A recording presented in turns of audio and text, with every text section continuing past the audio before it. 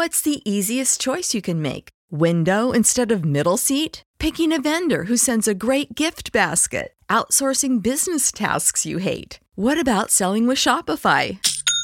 Whether you're selling a little or a lot, Shopify helps you do your thing, however you cha-ching. Shopify is the global commerce platform that helps you sell at every stage of your business. From the launch your online shop stage to the first real-life store stage, all the way to the did we just hit a million orders stage. Shopify's there to help you grow. Whether you're selling scented soap or offering outdoor outfits, Shopify helps you sell. Wherever and whatever you're selling, Shopify's got you covered. Sign up for a $1 per month trial period at shopify.com/try. Go to shopify.com/try now to grow your business, no matter what stage you're in. Shopify.com/try.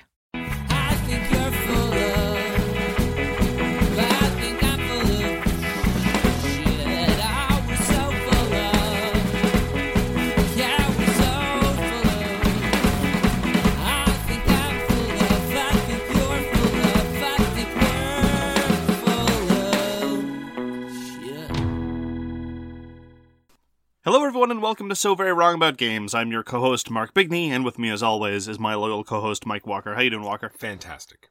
I am proud to announce that as part of our ongoing commitment to transparency, for one of the games that I played this week, I'm going to give you a full rundown of my interior psychological state and how it could best be described as angst. Because otherwise it would be unfair and you wouldn't get the full vision. So this is going to be a very sort of self-revelatory inner monologue kind of deal. I'm warning you up front. But in fairness, you did ask for it. So I'll just leave you in suspense for that until the time being. How was this week for you, Walker? Been a great week. It's nice, beautiful weather this week. Went out to cottages, have a new puppy and let it go out and see all sorts of new and wonderful people. And it's a great experience. What games does it like? It doesn't like any games. It likes the fetch game. And that's enough small talk. So, we're going to talk about board games this week. We're going to talk about the games we played last week. We're going to talk about the news and why it doesn't matter. And this is a game review week, so we will be talking about our feature game, which is Saul: Last Days of a Star, which showed up on the hotness last week, and people have been asking about more detailed reflections. And we are but slaves to your whims, and so that is exactly what we will be doing. So, what games did you play last week, Walker? Well, Mark, guess what? We finally got Men at Work in. Men at Work is a fantastic dexterity game. I said fantastic. It's fantastic. Is it fantastic? It's visually stunning. It's not the greatest, dexterity game we've ever played, right? Well, at least in my opinion. But the way it looks on the table and the game mechanisms are fine. The interaction is fine. It does have player elimination, which I'm sure you were going to bring up. But other than that, the way it utilizes the pieces and the cards and the end conditions, I think is all great for a dexterity game. And like I said, it looks fantastic. You have little men with little hard hats crash into the ground. It leads to those awesome stories about poor Bob now has fractured legs and can't provide for his family. And it's a terrible story. Okay, workplace safety is a real issue. I understand. Yes, Men at Work, OSHA's Nightmare, Liability Field Day. The board game is one of those incredibly visually stunning dexterity games within just a few turns. Sometimes you have a dexterity game that's visually impressive after many turns, like Rhino Hero Super Battle. It takes a while to get going, but once you've got the full building, it's very, very visually impressive. Same thing with Junkard. It only gets visually impressive after a few turns.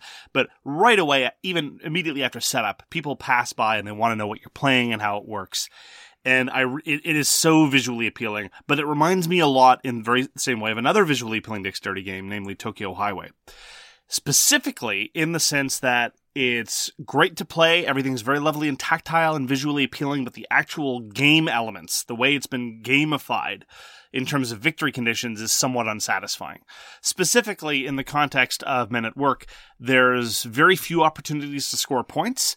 Mostly you're just trying not to lose points by not causing a collapse, which is fine. But the way that you score points is more or less a random function of what task you're being assigned to do. And there is a lovely variety of tasks, and they've done a very, very good job of using the components. But when I was playing it, I had this sort of arc of revelation over the course of the 20-30 minutes we were playing. The first was, oh, this is beautiful, and these are great components, and it's marvelous to play. And then about halfway through, it's like, wait, this doesn't really work as a game necessarily, because I was just seeing how people were getting points, and when I was getting points, it was just because the deck said I could. And the end game conditions are a little bit wonky. And so really at the end of the day, I'm left with the same impression that I had from Tokyo Highway, which is, this is great. I wish they'd made a better game out of this stuff. And in contrast with the other pretzel games, dexterity game that we love, namely Junkart. Or Flick 'em Up. Well, any pretzel game's dexterity game, really, but the more close analog is Junkart in that it is a stacking game. Junkart, you have a comparable variety of things to do with the components that you have, and I find the victory conditions, although not brilliant, vastly better. So I absolutely recommend Men at Work for a couple of times, and it really is visually stunning. And if you don't care when playing a dexterity game about how well it gamifies the components, then by all means, go to. But for my money, I'd rather play Junkart. I'm glad I played Men at Work. I'll definitely play it if it's put in front of me again. But if there were a library involving both Men at Work and Junkart, I would never prefer Men at Work over Junkart. Agreed. 100% agreed. That's where you're sitting too? That's where that's what I said at the beginning. It's a fantastic game, but it's by far not the best. But it looks amazing. Got this crane that you can put in the middle, put stuff on it, giant girders, and then the stories. Like in Junkart, you don't really have, That is a good point. Part of the game is the stories you tell, and there's not, unlike, we do get them in SEAL Team Flicks, but not so much in Junkart. But anyway, that's the one part that is really fun in the game. That is an excellent point. You also get to, it also allows you for more moments of hubris and more attempts at things that you should never really attempt, which is, narratively speaking, is much more satisfying. You're absolutely right. So, in terms of the story of Mark's Interstate, I played Madara Unintentional Malum Act 1, which is one of the most pretentious subtitles I've ever heard. Madara is a pure co-op, campaign-based, dungeon crawly game, and I've fallen asleep already. Now, I was loath to try it. So why'd you fall asleep? This is like a game state that I've never even heard of before. It's totally novel. It's never been done before. I knew going into it that I wasn't going to be able to give Madara a fair shake. I know this perfectly well. And so in terms of pure transparency, you're going to have to take everything I say here with a massive grain of salt, because I am sick to death of these kinds of things. I read the rules, and I will say that the rulebook was relatively well done and redundant in a good way. Very rarely do I find rulebooks that are redundant in a good way. Usually it repeats the unimportant thing 7 times that I had no difficulty remembering, but buries the all-important crucial proviso in some section where it doesn't belong. Madara's rulebook is excellently redundant. And I had all these components. It's a massive box full of stuff. I paid something like $70 for it a few years ago, and now it's retailing for many more than that. It's on Kickstarter now. You can get everything that was released with, of course, the necessary balance upgrade, because apparently they messed up some things. And I was just dreading having to wrestle with all this stuff. Especially because, and this is also not the game's fault, I was playing it solo. And every game of Madara, you have to play 4 characters exactly. So that is one fault against the game that is not my fault, in addition to one knock against it that is my fault. I vastly prefer when a game allows you to scale the number of heroes, or the number of players. Especially because, for those instances when you have 3. When you have 3 players and you have to have 4 heroes, it's just awkward and it's unpleasant. Anyway, the fundamental combat system is dice-based, and it's building a dice pool, and it's comparing it against a defense number and then armor number, and you do damage, etc., etc. You can dodge in response, and there's some relatively decent action management. Every character gets 3 action points at the top of the turn, but they can save up to 2, so next turn they can do something bigger, or they can hold things in reserve for counterattacks or dodging. That part's cute. That part I like. I am just not remotely interested at this point, in a dungeon crawl game that unfolds its mysteries to me over dozens of plays. So if the initial system doesn't grab me, or if the narrative doesn't immediately impress me, and I don't have anything dragging me forward to the next games, the mere promise that I'm going to be able to further customize and kit out my character with new skills and new treasure and stuff is not going to do it for me. And despite the fact that Madara is a large box chock full of things, I think I'm contractually and legally obliged to compare it to Gloomhaven because it is the market leader in that sphere. Gloomhaven's fundamental card management system is vastly more engaging to me than a standard sort of, well, I can move once and do 1 attack, which is what many of your activations boil down to in Madara anyway. And the customization options in Madara are the standard, well, I'm gathering experience points, then buying skills with them, as opposed to carefully curating a deck of cards and upgrading things in the way that Gloomhaven does. So in that sense, it's more or less a wash. The one thing that I really don't like, and this is more personal stuff, is Madara leans heavily into an anime aesthetic that at times is just weird looking. You know the old advice where before you go out for the evening, turn really quickly in front of the mirror and take off the first accessory that you can see? I think that all the characters in Madara needed to do that about 12 times. They've got bangles and harnesses and 17 different piercings and 5 different things in their hair, and these are just the men. And the women are not very well represented as a whole. Some of them are passable in a sort of anime way, you know, the skirts that are really more like belts and things like that. But then there's a whole bunch of skin-tight, nipple-revealing stuff, and it's just a little tiresome, and I'm over that kind of aesthetic, honestly. I'm not going to go so far as to say that it's absolutely problematic overall, but there were a couple things where it was just, you know, you can tell that the publisher is called Succubus Publishing, and their motto is "Stay Sexy." It's just a little, honestly, it's a little juvenile. I'm not offended as a feminist. I'm just tired as a consumer. That's where I am as far as the aesthetic is concerned. And so Madara was fine. It was okay. The scenario was all right. You reveal secret things with a little film decoder, like back in the sticker books from the 80s. I don't know if anyone remembers those.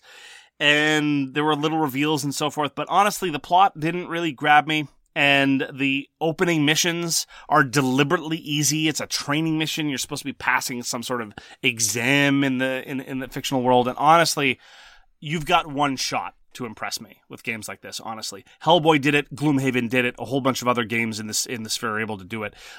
If you got a campaign, don't bury your treasure under a bushel. Show it to me right away. Give me compelling scenarios from the get-go, or I'm not going to bring it back to the table. So, do I recommend Madara? If you've finished with Gloomhaven, and you're looking for something else like that, and you've either finished with or not interested in something like Kingdom Death Monster, if you're really looking for the next campaign game that will give you game after game after game and you slowly customize these things, maybe Madara is for you, but keep in mind that the game starts with 4 characters and that's it. You don't get character choice at the top. Your starting party is set for you. So you're not going to get those lovely character choices like you do in Gloomhaven right from the beginning. And you're not going to get the kind of evolving settlement that you get in Kingdom Death Monster. If you're okay with that, if you find the visual, the character design appealing, and you're like, yeah, that's the person I want to play for a whole bunch of games, then sure, Madara might be for you. And I'm not disappointed with the time that I spent with Madara, but it is more or less what I expected. Namely, more fatigue-inducing than anything else by virtue of all these extra trappings. I have no end of patience for compelling combat games. Just a few weeks ago, we talked about Hellboy and how surprised I was and how engaged I was with Hellboy because of the core mechanistic elements.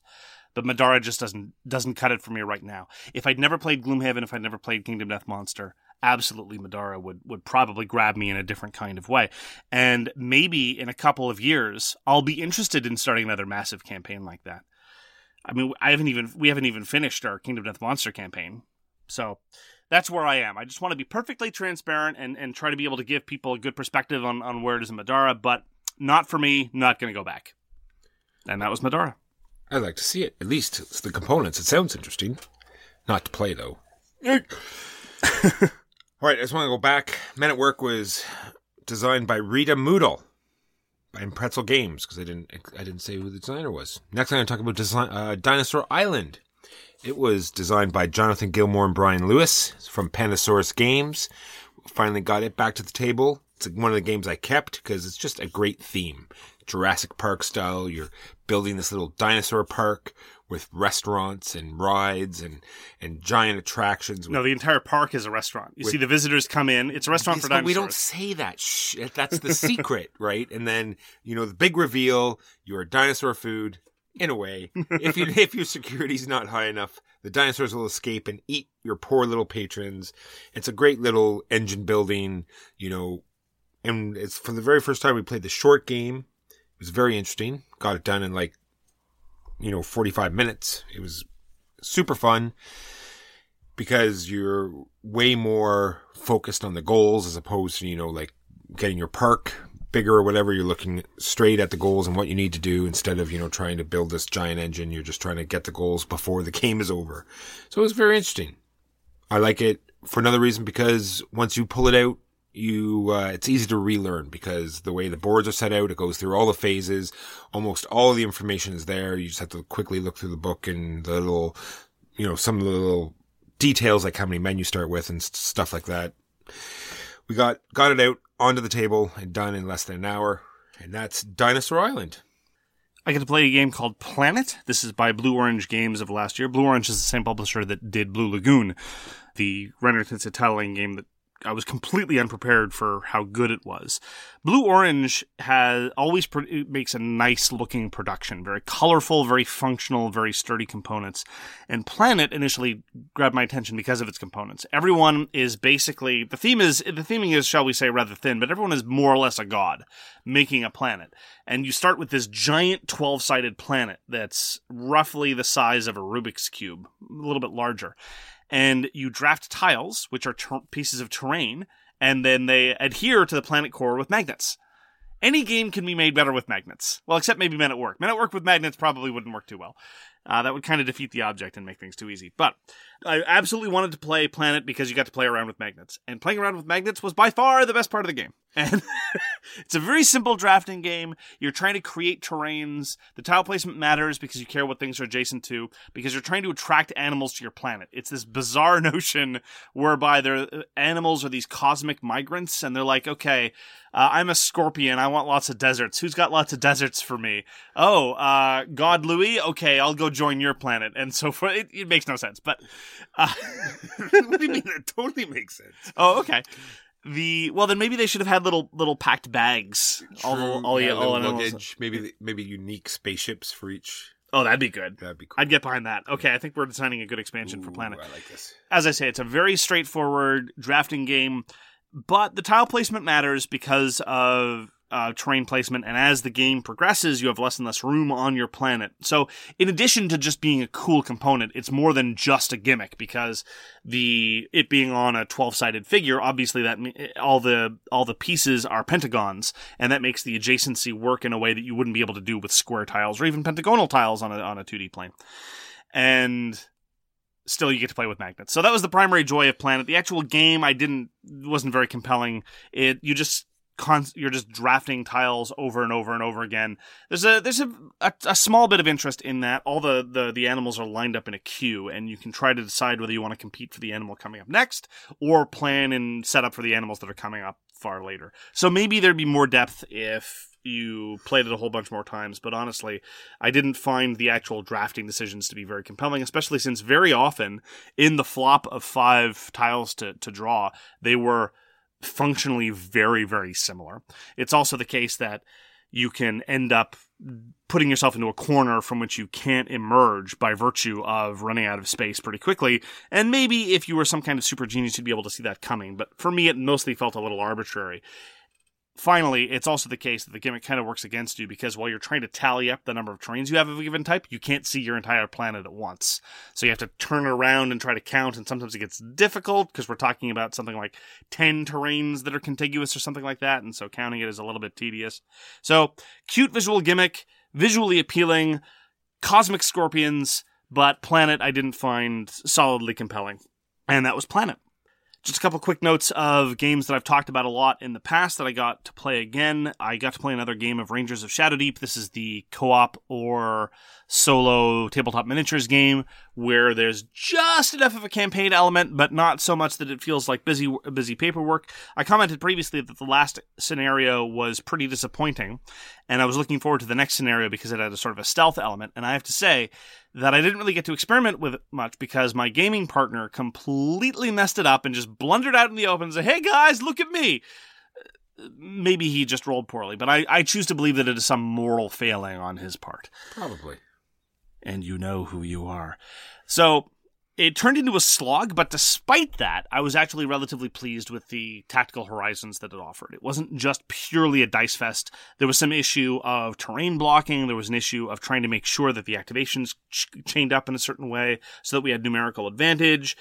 it's the case that the scenarios give you visual variety if you've got enough terrain. So again, I can't stress this enough. If you're experienced with miniatures games, if you've got a lot of minis hanging around and you have a lot of different terrain so you can simulate different kinds of battlefields, Rangers of Shadow Deep is absolutely worth your attention because it's a cheap and cheerful system that really gets a lot of mileage out of a good miniatures collection. So if you don't have those things, then it might be a little daunting because, at the top of a mission it says, well, for this mission what you probably need are 12 gnolls of these 3 different varieties, 4 giant spiders, a couple of zombies, a couple of villagers, and a tent, a fireplace, a river, and about 12 trees. So again, if you've been miniatures gaming for a long time, you might have those things lying around or be willing to proxy. If you don't, drawer and boom. If you don't, effectively impossible or millions of dollars. So not your first miniatures game, but definitely some interesting stuff there. All you need is probably Heroescape and Descent in your set.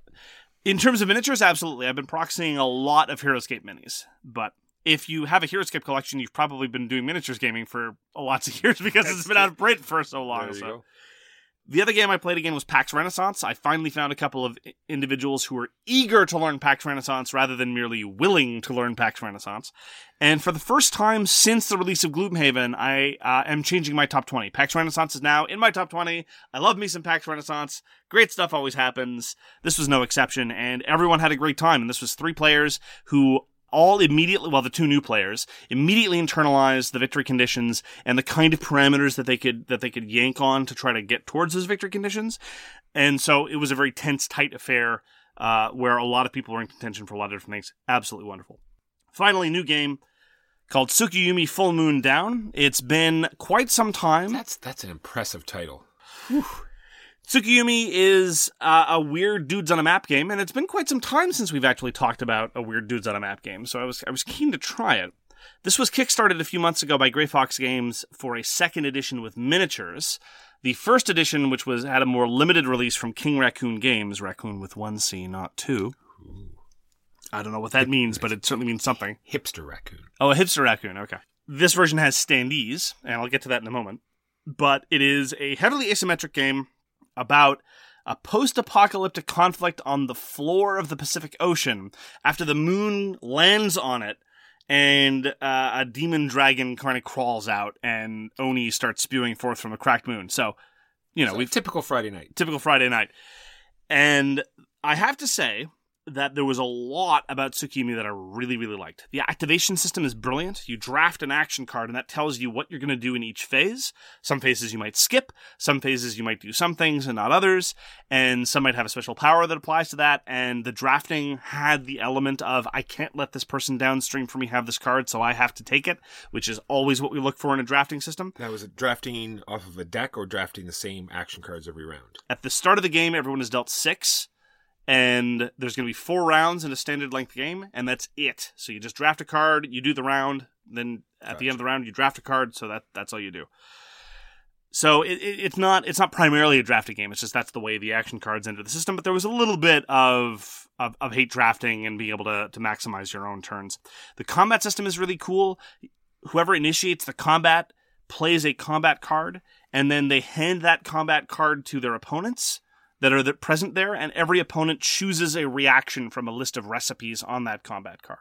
And what that lets you do is some factions have really, really amazing combat cards that say things like, I get to conquer this territory even though I'm really not allowed to. I don't have the necessary forces, but I'm going to conquer it anyway. But then a lot of the responses are devastating to them, as opposed to the more standard ones, which is, well, I conquer this territory because I'm entitled to, where the responses are less bad. That part was great. The problem was that the game felt kind of plodding. In terms of the actual victory conditions as well, it was rather bone simple. It was another just hold on to dirt and grab onto dirt kind of game. That's where the bulk of the victory points came into, and I'm not a huge fan of that. That exacerbates things like turn order. That makes early results sometimes too determinative. It means that sometimes if you get bogged down in the movement, you haven't planned things carefully enough, you can't get to where you want to go.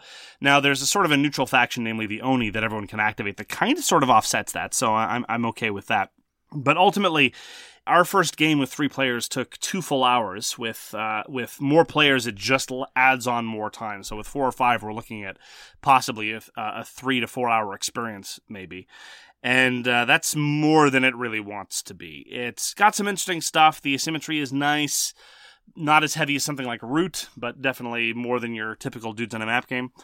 And the upcoming edition, I'm very nervous about. I actually pledged for it mostly on a whim.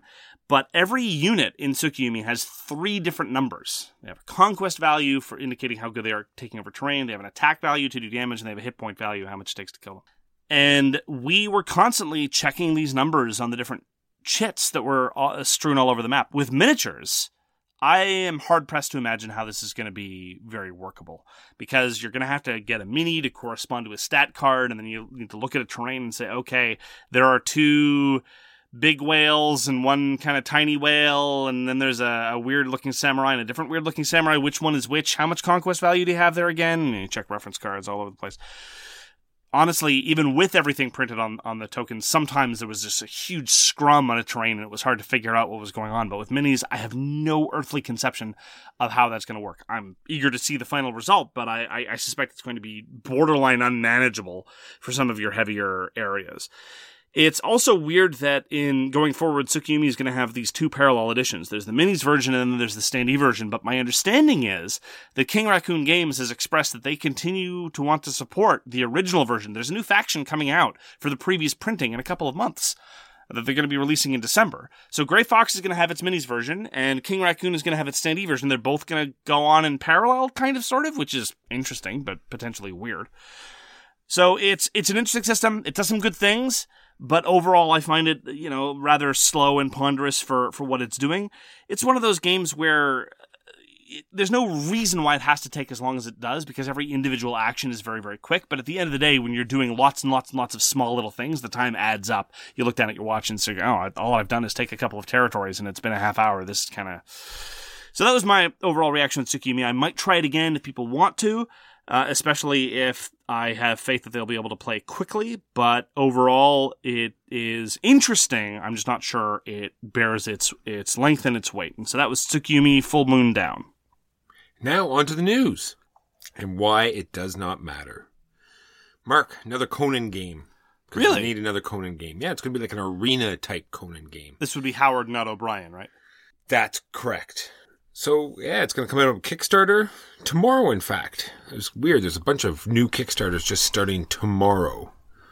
Very weird. Don't know what's so special about the 16th, but there you go. Is this a 2-player or a multiplayer game? It is a multiplayer, arena-style Conan Savage Legends game. Great. Another multiplayer combat game that can disappoint us. I know. Can't wait. I talked last week about how there was going to be a new edition of Quest for El Dorado. And I mentioned that I was pessimistic that the new expansions were going to be compatible with the original, but I'm happy to say that I was completely wrong. Ravensburger, the publisher of the current edition of Quest for El Dorado, said that all the future expansions will be released for the current printing as well as the newer printing. So it's going to be another Tsukuyomi Full Moon Down kind of situation. I'm always happy to be proven wrong, especially when I'm cynical about cross-compatibility of expansions. And so good news going forward for people who want more expansions for Quest for El Dorado. All right, Mark's already talked about Blue Orange. I'm going to talk about Blue Orange is bringing out a game called King Domino Duel. So just a 2-player roll and write game. It is also designed by Bruno Cathala and Ludwig Montblanc. And, because we need another roll and write game that is based on King Domino. I think you brought that up just so you could speak French. Yeah. Our listeners are correct. You just bend over backwards to find any excuse to use French. It's true. It's so pretentious, and I hate it. Well, there you go. I try to talk less, but that's just the way it rolls, Mark. I'm so sorry. From the pictures, it looks semi-interesting. You're going to be rolling 2 dice, forming your domino, writing drawing the little terrain on your thing. Maybe it'll be interesting. King Domino blew up when it first came out, so maybe this one will do just as well. King Domino Duel. As I've commented before, I am a sucker for Norse mythology, and so when a Norse mythology game doesn't really hit with me, I'm always disappointed and convinced that it's my problem, not it. That was probably the case with the co-op game Yggdrasil. I enjoyed it well enough, but it didn't really grab me. But there's going to be a new edition, so I'll have a chance to get disappointed all over again. So the original version is heavily out of print. They had a very brief print run last year in very limited quantities, but the expansion was not included, and the expansion is, fetching ridiculous quantities of money on the secondary market. The new version is going to be called Yggdrasil Chronicles, and of course it's got a campaign system because everything has to have a series of linked scenarios. And a solo variant. Well, I mean, it was already a solo co-op game anyway, so that part was already in the system. If you tell me, though, that I get to play as Tyr and I get to play a game that starts with Baldur's murder and details the events of the Ragnarok, I'm there. So I'm definitely going to give it another shot and see what happens. And the artwork looks stunning. The art was good in the original version. I quite liked it. But the new artwork is a very interesting direction. So I'm looking forward to trying Yggdrasil Chronicles. It's very seldom, and we're always excited that after a game's been out for 13 years, that it gets its first expansion. Kind of crazy. So anyway, Through the Ages is getting an expansion. I thought sort of blew my mind. Like I said, this game's come out 13 years ago. Never had an expansion. All sorts of different promo stuff you can get from Europe, but no official expansion. And now one's been announced. It's called Through the Ages, New Leaders and Wonders. So then you know exactly what you're getting. But apparently there's going to be new leaders, new wonders. Apparently there's going to be more combat cards as well. So a game that does very well is finally getting its first expansion. Kind of exciting. It did have a second edition, though. It did. But yes, it is unusual that it took this long for it to have an expansion, given how obviously expandable the game is. It's true. Final note from me, this is a bit of a downer, but it's important. Aaron Lee Escobedo, the designer of the brilliant game Meltwater that we've talked about several times over the course of the podcast. Go and try it. It's fabulous. Go play her sad game. On the topic of sadness, though, and more seriously, her mother is going through chemotherapy and is running a GoFundMe so as to get some support through this difficult time. We're going to be having a link in the episode description. So for all you wargamers out there that want to support wargame designers, who are a very, very important element of our community, please go check it out and consider donating if you can. We here at Swag have already put some money into the till, as it were, and we hope everyone else might consider doing the same. And on that note, that is the news. And why it does matter. Some news matters. Other news does not. So our feature game this week is Sol, Last Days of a Star. This was put out a couple of years ago after a successful Kickstarter by Ryan Spangler and Sean Spangler of Elevant Laboratories. This is normally the part where I would talk about a design pedigree or games that are obviously in the same kind of genre or mold. I have finished that part of it. Walker, why don't you give us an unhelpful summary of what one does in Sol, Last Days of a Star? Well, in Sol, Last Days of the Star, you are playing a famous singer of soul music, and you're in this downward spiral of drug abuse and alcoholism just before your very last days of burning out, and you try to succeed in your last concert. It's a very great, soul-crushing game.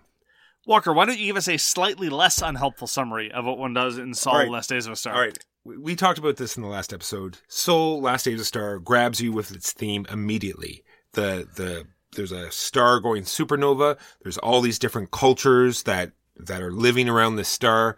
And it's going supernova because they've been harvesting energy from the sun. And now they know the scientists have said, this is going to explode. We need to get out of here. So they've all built these giant arcs, and now they have to store all this energy so they can build up enough momentum so they can get away from this exploding star. So it's all about funneling the last energy from this, limitless power of the exploding star and building up enough momentum, sacrificing everything that you have left in this area so you can get the few people away and have your civilization survive. One of the things that I really like about the theme, above and beyond how unique it is, we don't play games like this much. Most of the time in science fiction games, it's basically the Pacific War all over again. I think about even games I like Eclipse. Eclipse is basically the Pacific Theater of Operations over again. Twilight Imperium, we're all familiar with that mold. It's like, this race is just a little bit different and wacky. Their ships are a little bit different, but let's build up a whole bunch of ships and fight. Whereas Sol is a different vision of the future. It's transhumanistic. Not many games are fully transhumanistic in this way. One of the factions has more or less abandoned their physical form and only retreats to it reluctantly. Another faction is more or less entirely aquatic.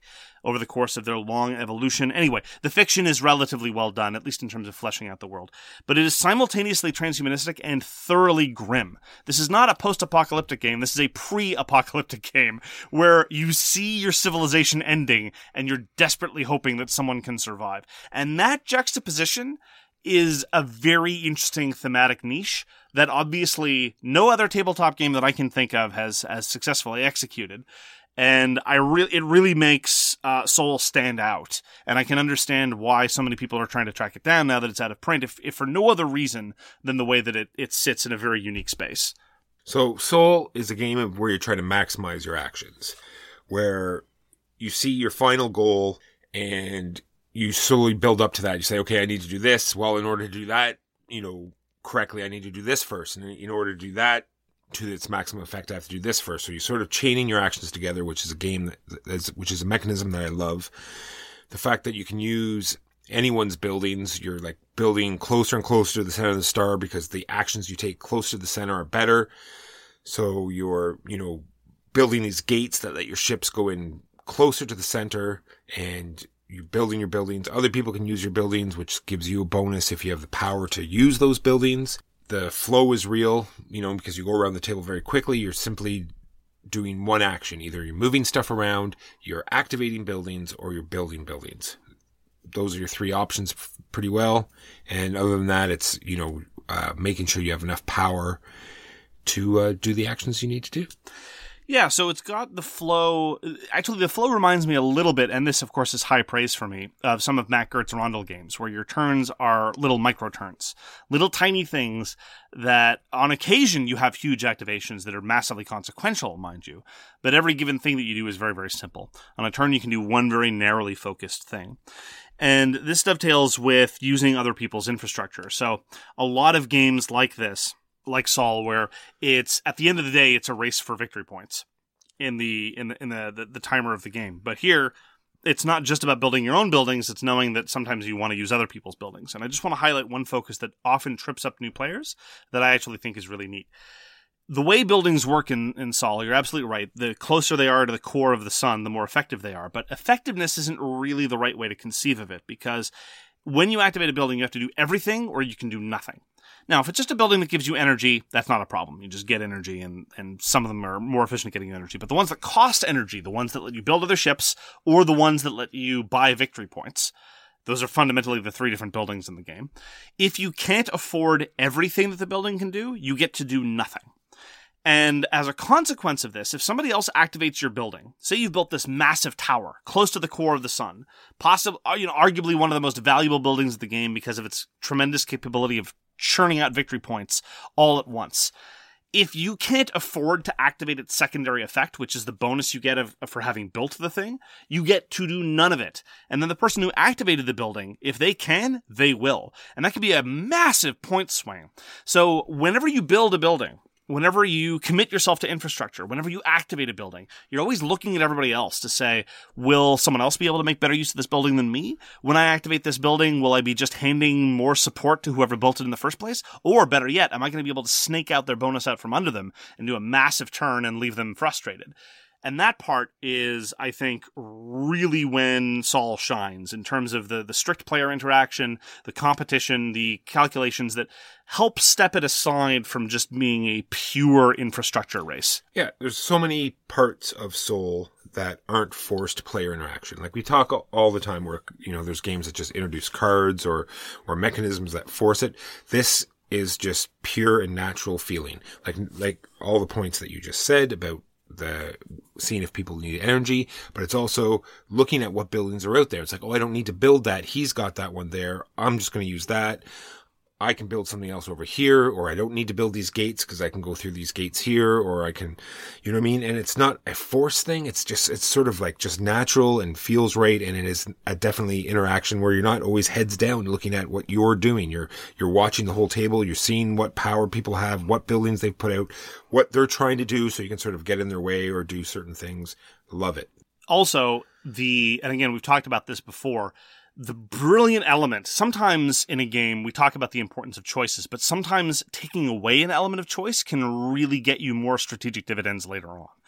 Your mothership, from which you spawn all of your other ships that drive everything. Everything is driven by these Sundiver ships. That's how you build buildings, that's how you activate buildings, that's how you move around. Your mothership slowly orbits around the exterior of the sun, and there's nothing you can do to alter its orbit at all. It moves ahead one step at the end of each of your turns, inexorably with no variation. And what that means is the building that you drop down in turn 1 is on the other side of the sun by turn 7. And it's not in your interest to necessarily haul yourself all the way to the other side of the galaxy, because again, I've seen tons and tons of Eurogames that emphasize, just make a deal with somebody else and use their other thing. And there's this, they work out a mechanism for resource sharing. And most of the time in a poorly designed game, it's not in your interest to do it. And you're just going to build your own and activate your own things. You cannot go solely alone in Sol Last Days of a Star simply because it's not efficient. And so the game, again, organically leads you to substantive player interaction. And it's marvelous. And not only that, it signifies your turn is done, so it adds to the flow. It's like, I do boom, boom, boom, I slide my ship, the next person knows it's their turn. If you look down at the board, you can quickly see whose turn it is because there's more space between certain ships. And it works into the theme. Fantastic. That having been said, I have yet to play a game where there wasn't at least one moment of substantive confusion because people had not consistently been doing that. It's true. Minor quibble. The game does not take very long. I love how long it takes. It's all driven by this deck, and it's you put in a suit. How many? Do we know how many cards are in a suit? 13. Of cards? Even the 13 cards to every deck, and so you're going to have a color of deck per player, and you're going to shuffle them in, and you're going to shuffle all the solar flares in, and then once the final solar flare comes up, that's the end of the game. Now, how do these cards come up, and what's the purpose of the other cards other than the solar flares? Well, there's these special abilities, and they're going to be different every game. And every time you do either activate a building or build a building in the core of the sun, you're going to draw a certain number of cards. And you're always going to be able to have one up in front of you and one only. And it's either going to be one of the solar flare cards or one of the colors that corresponds to special powers. And there's all sorts of different ones. I'm not going to go into very many of them. And every time a solar flare card comes up, you're going to move the turn marker just so people know how many cards are left, so you know the end of the game is coming. And then all the buildings in the very outer ring get to activate for free, and this leads to all sorts of very interesting and different strategies that you can have. Like you can put an energy collector, so you're going to get this constant flow of energy. You could put the victory point building out there, so you're going to at least get 13 victory points no matter what throughout the course of the game if you put that out first, because that's another built-in strategy as well. At the beginning of the game, you get to put out a building, and it really does matter which building you put out first. It's just not an arbitrary decision. So where I was going with this, the cards are great. When you activate buildings, you draw a certain number of cards. You get one face up, and you use it. They're all marked with what phase they can be used in. All very useful. So, kind of expanding on this overall point, call me M. Night Shyamalan because this is where the twist in the review is coming. I think that you're absolutely right that Sol is a short game with very engaging flow, but if anything, I think that Sol is actually too long for what it is, and here's why. The variability in the game is relatively minimal. It is mostly a function of which cards come up when, and which abilities you'll be being able to make use of when, and the rate at which the solar flares come out. But after the first couple of games, I tended to notice something. Right around the midway point, you can look at the score and you know who's going to win. Because this is fundamentally, in terms of churning out the points, although there's all this great player interaction with the way that infrastructure works, there are very few ways to get points. And that's to its strength, but it ends up feeling like a solvable puzzle.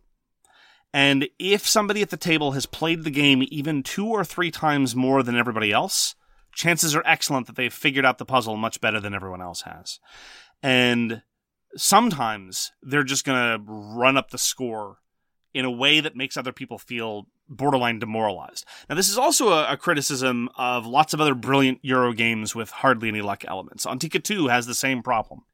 And so the extent to which it bothers you is going to be very much a matter of taste. I've actually seen some people get kind of frustrated with this fact because in Sol, everything you do to get points will probably help run out the clock. And so if you're behind, and you know you're behind, and you ask yourself, what can I possibly do to turn this around? It's not transparent to me that there is much of anything that people can do. You know, they can either try to go activate buildings more, but that runs out the clock. And if this person is doing really well, probably some of that infrastructure is theirs, and they'll probably be benefiting from what's going on as well. And so you end up having to say, okay, what I need to do is score points without running out the clock and without using any of the infrastructure of the person who's winning. Sometimes that game state allows for that, and you can try to suboptimally then try to haul yourself up into contention. But mostly, my criticism of Sol, and this is the biggest problem that I have, is that although it's a short, engaging experience, sometimes at around the halfway point, people can look at the scoreboard and say, we're pretty much done here. And that's kind of unfortunate. Mark, once again, you've gone into the bad points before I covered all the good points. Yeah, I'm sorry about that. How many times have I talked to you about this? I was following on your conceptual framework. Like, seriously. All right. Anyway, I have that exact same points in my bad points. I'll go over them now. Rewards veterans. If you played it before, you're going to do much better. And like Mark also said, I really feel it's a puzzle game. Without those special abilities, it's just a straight puzzle game. You're going to figure out the best efficient way. So the game relies on those special abilities. If they weren't there, then this game would not be any good. But I think they are a good part of the game. I'm not saying that's a particularly bad point, because there's all sorts of different ones. They're going to be random every game. But you're right. Definitely, if someone's raced ahead, and more likely because they've played before, then there's very little you can do to stop them. And I will say that I do love the variety that the cards introduce, and they do make the game feel a little bit different, but some of the cards lend themselves to a certain obvious use. For example, there's the Hyperdrive card, which allows you to increase the movement of a ship if you only move one ship on your turn. One of the ways you can get points is by sending these ships called Sundivers hurtling into the core of the sun and obliterating them. And when you have the Hyperdrive card out, that's what you do with them. Suddenly it's not a challenge to get a ship to the core of the sun, because again, they get launched from these motherships that are around the periphery. If you've got Hyperdrive, you have the movement to do it, probably, if there are enough gates on the board, which by the mid-game there almost certainly will be. And it is in your interest to do so because, again, you can only move one ship, so you're not going to be using it to set up some sort of infrastructure turn later on. So yeah, it's a cool ability, and it helps modify the contours of the game. But once it's out, there's kind of an obvious way to use it. So again, it changes the contours of the puzzle, but it doesn't undermine the central problem that we've both identified, which is that it is basically a solvable puzzle. And unlike in other games like Antica or other no-luck games where you can at least say, well, this is my stuff. You know I'm not in contention for the win, but I get to at least build my little empire and do my own little thing. You know, the strength of Sol is that there isn't your own little empire. It's just, there's just buildings that can be activated by anybody. But that further heightens the frustration of knowing that you can't catch up, but there's still a whole bunch of turns left in the game. So even though it's frustrating, one of my good points is the fact that there's no end game scoring. Right? You know, we've already said you sort of know who's winning already, but at least there's not this, big wrap up at the end and, adding all the points. It's boom, it's done. Same at the beginning. I think it's a very fast setup. Once you've, figure out which decks you're going to, or what special abilities you're going to use, you put your building in your ship and you're ready to go. And it goes right into, choose one of the 3 actions that you can do. And I feel as though all 3 of those actions are very useful. There's not like one that you're going to be focusing on every time. They're all very balanced, all very good actions. Which I think feeds into, and I can't believe we haven't gotten into this yet, everything about Sol Last Days of a Star is sort of clean and not austere, but minimalistic in a very appealing way. Both in terms of the setup, that the game ends when it ends, and there's nothing is convoluted in terms of calculation, and perhaps most strikingly in the visual design. I've commented before, I've never seen a game be simultaneously so functional and yet so visually clean and appealing. We actually played a game where the sun was setting and the pieces were casting these long shadows on the game board, and it really, really emphasized how really pretty everything in Sol is. And the cards have a similarly stripped down aesthetic. The base playing cards you have no text on them. They're just a reference to other things that have a small amount of text. And you really get the sense that everything from the player aids, from the board to the player components was designed with a great deal of care and a great deal of consciousness about how this is going to feed into the overall play experience. And again, to communicate this very unique vision of a sort of grim transhumanistic experience. Yep. That's my very first point, is that it's a clean game. The only time that it gets, I don't know, confusing or fiddly, I don't think it was just me, is when either you're building buildings or activating buildings or destroying. Everything happens from your Sundivers. You're turning your Sundivers into buildings, or you're moving Sundivers, one place or the other. So it's always confusing. Are you bringing them back to your ship, or are you destroying them and putting them back in your supply, or are you obliterating them and they're out of the game for the rest of the game? Some, after a while, you understood how it worked, but it was one of those things that was a little bit confusing at first, and sometimes the wording on the card sort of fed into this confusion, because sometimes they, misplaced some words and made it, not really seem obvious what you were supposed to be doing. You're right. There are two things that trip up first-time players. One of them is, again, this notion of who gets to activate a building and who gets the bonus of a building and how those interplay. And the other is that, yes, there are three different things that a ship can do. It can be recalled, it can be sacrificed, or it can be vaporized. And internalizing what happens when and how the ships move around in that sense can be a bit intimidating and confusing for new players. All right, so my sum-up point is that I really get a Scythe feel. Not overall, but this game, it's just the lining up all of your actions and needing to maximize each one. It's like, okay, this is what I want. In order to get there, I have to do this, but I want to maximize that action. So in order to maximize this action, I have to do this first. You're sort of dovetailing all these actions together to finally get to your end action, and then you sort of, start again and work it all together. So it gave me that Scythe feel of having to, backtrack, saying, okay, I want to do this next, but that's not very effective. If I had a couple more ships out, or if I did this and this first, that would make that action way more powerful. So I'm going to back up one and do this first. Okay, well, in order to do that's not very effective. So, it's one of those things where you go back a couple steps and then work your way up to much bigger action. So, and overall, I think I'll play Sol every time it hits the table, and I really feel as though I will suggest to play it, because it's one of those games that is very easily remembered. There's no fiddly rules. It's like, okay, this is how it worked. You got a deck of cards per player, quickly randomize or use one of the preset special ability things, put your ships on the board, and you're ready to go. I think the analogy with Scythe is pretty apt. I remember reading on Board Game Geek and other places, the really expert Scythe players talking about how this is your opening. So many turns to get to the factory, so many turns to get this. These are the actions you do, and this is the specific order. And obviously, when that breaks down in a game like Scythe is through the player interaction. Someone can go and punch your face in. Someone can get in your way. Someone can steal your resources. Someone can do that. In Sol, you don't have that. In fact, you have quite the opposite. The player interaction is actually feeding into the efficiencies that you want to build into your system.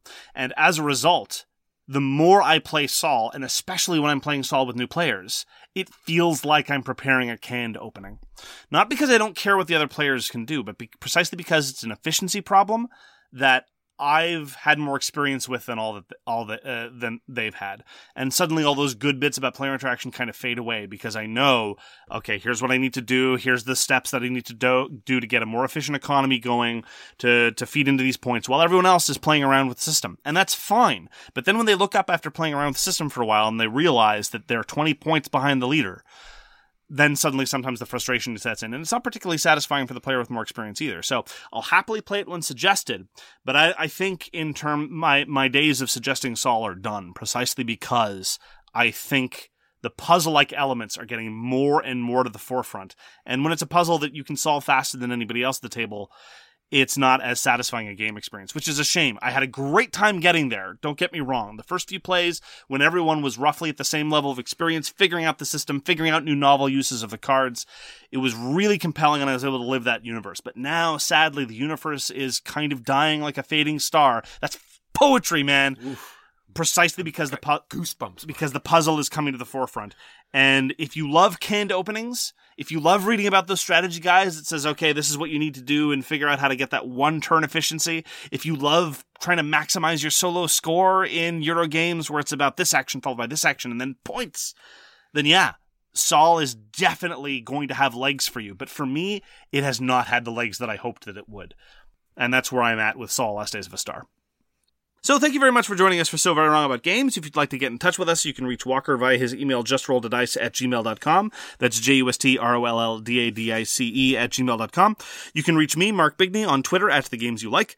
For more public discussion, you can find the So Very Wrong About Games Facebook page, or you can check out our Board Game Guild, which is guild number 3236, and you can find us on Patreon. We read everything you send us, and we'll get back to you if we can. Thanks again for tuning in, and we hope to see you again soon. Peace! You've been listening to So Very Wrong About Games, produced by Michael Walker and edited by Mark Bigney. Special thanks goes to What Does It Eat for generously allowing us to use their most excellent song, FOS, as our theme. You can find them at whatdoesiteat.com. You can reach us by email at soverywrongaboutgames@gmail.com or on Twitter @SoWrongGames. Thanks very much, see you next time, and always, try to be right, but remember you are so very wrong.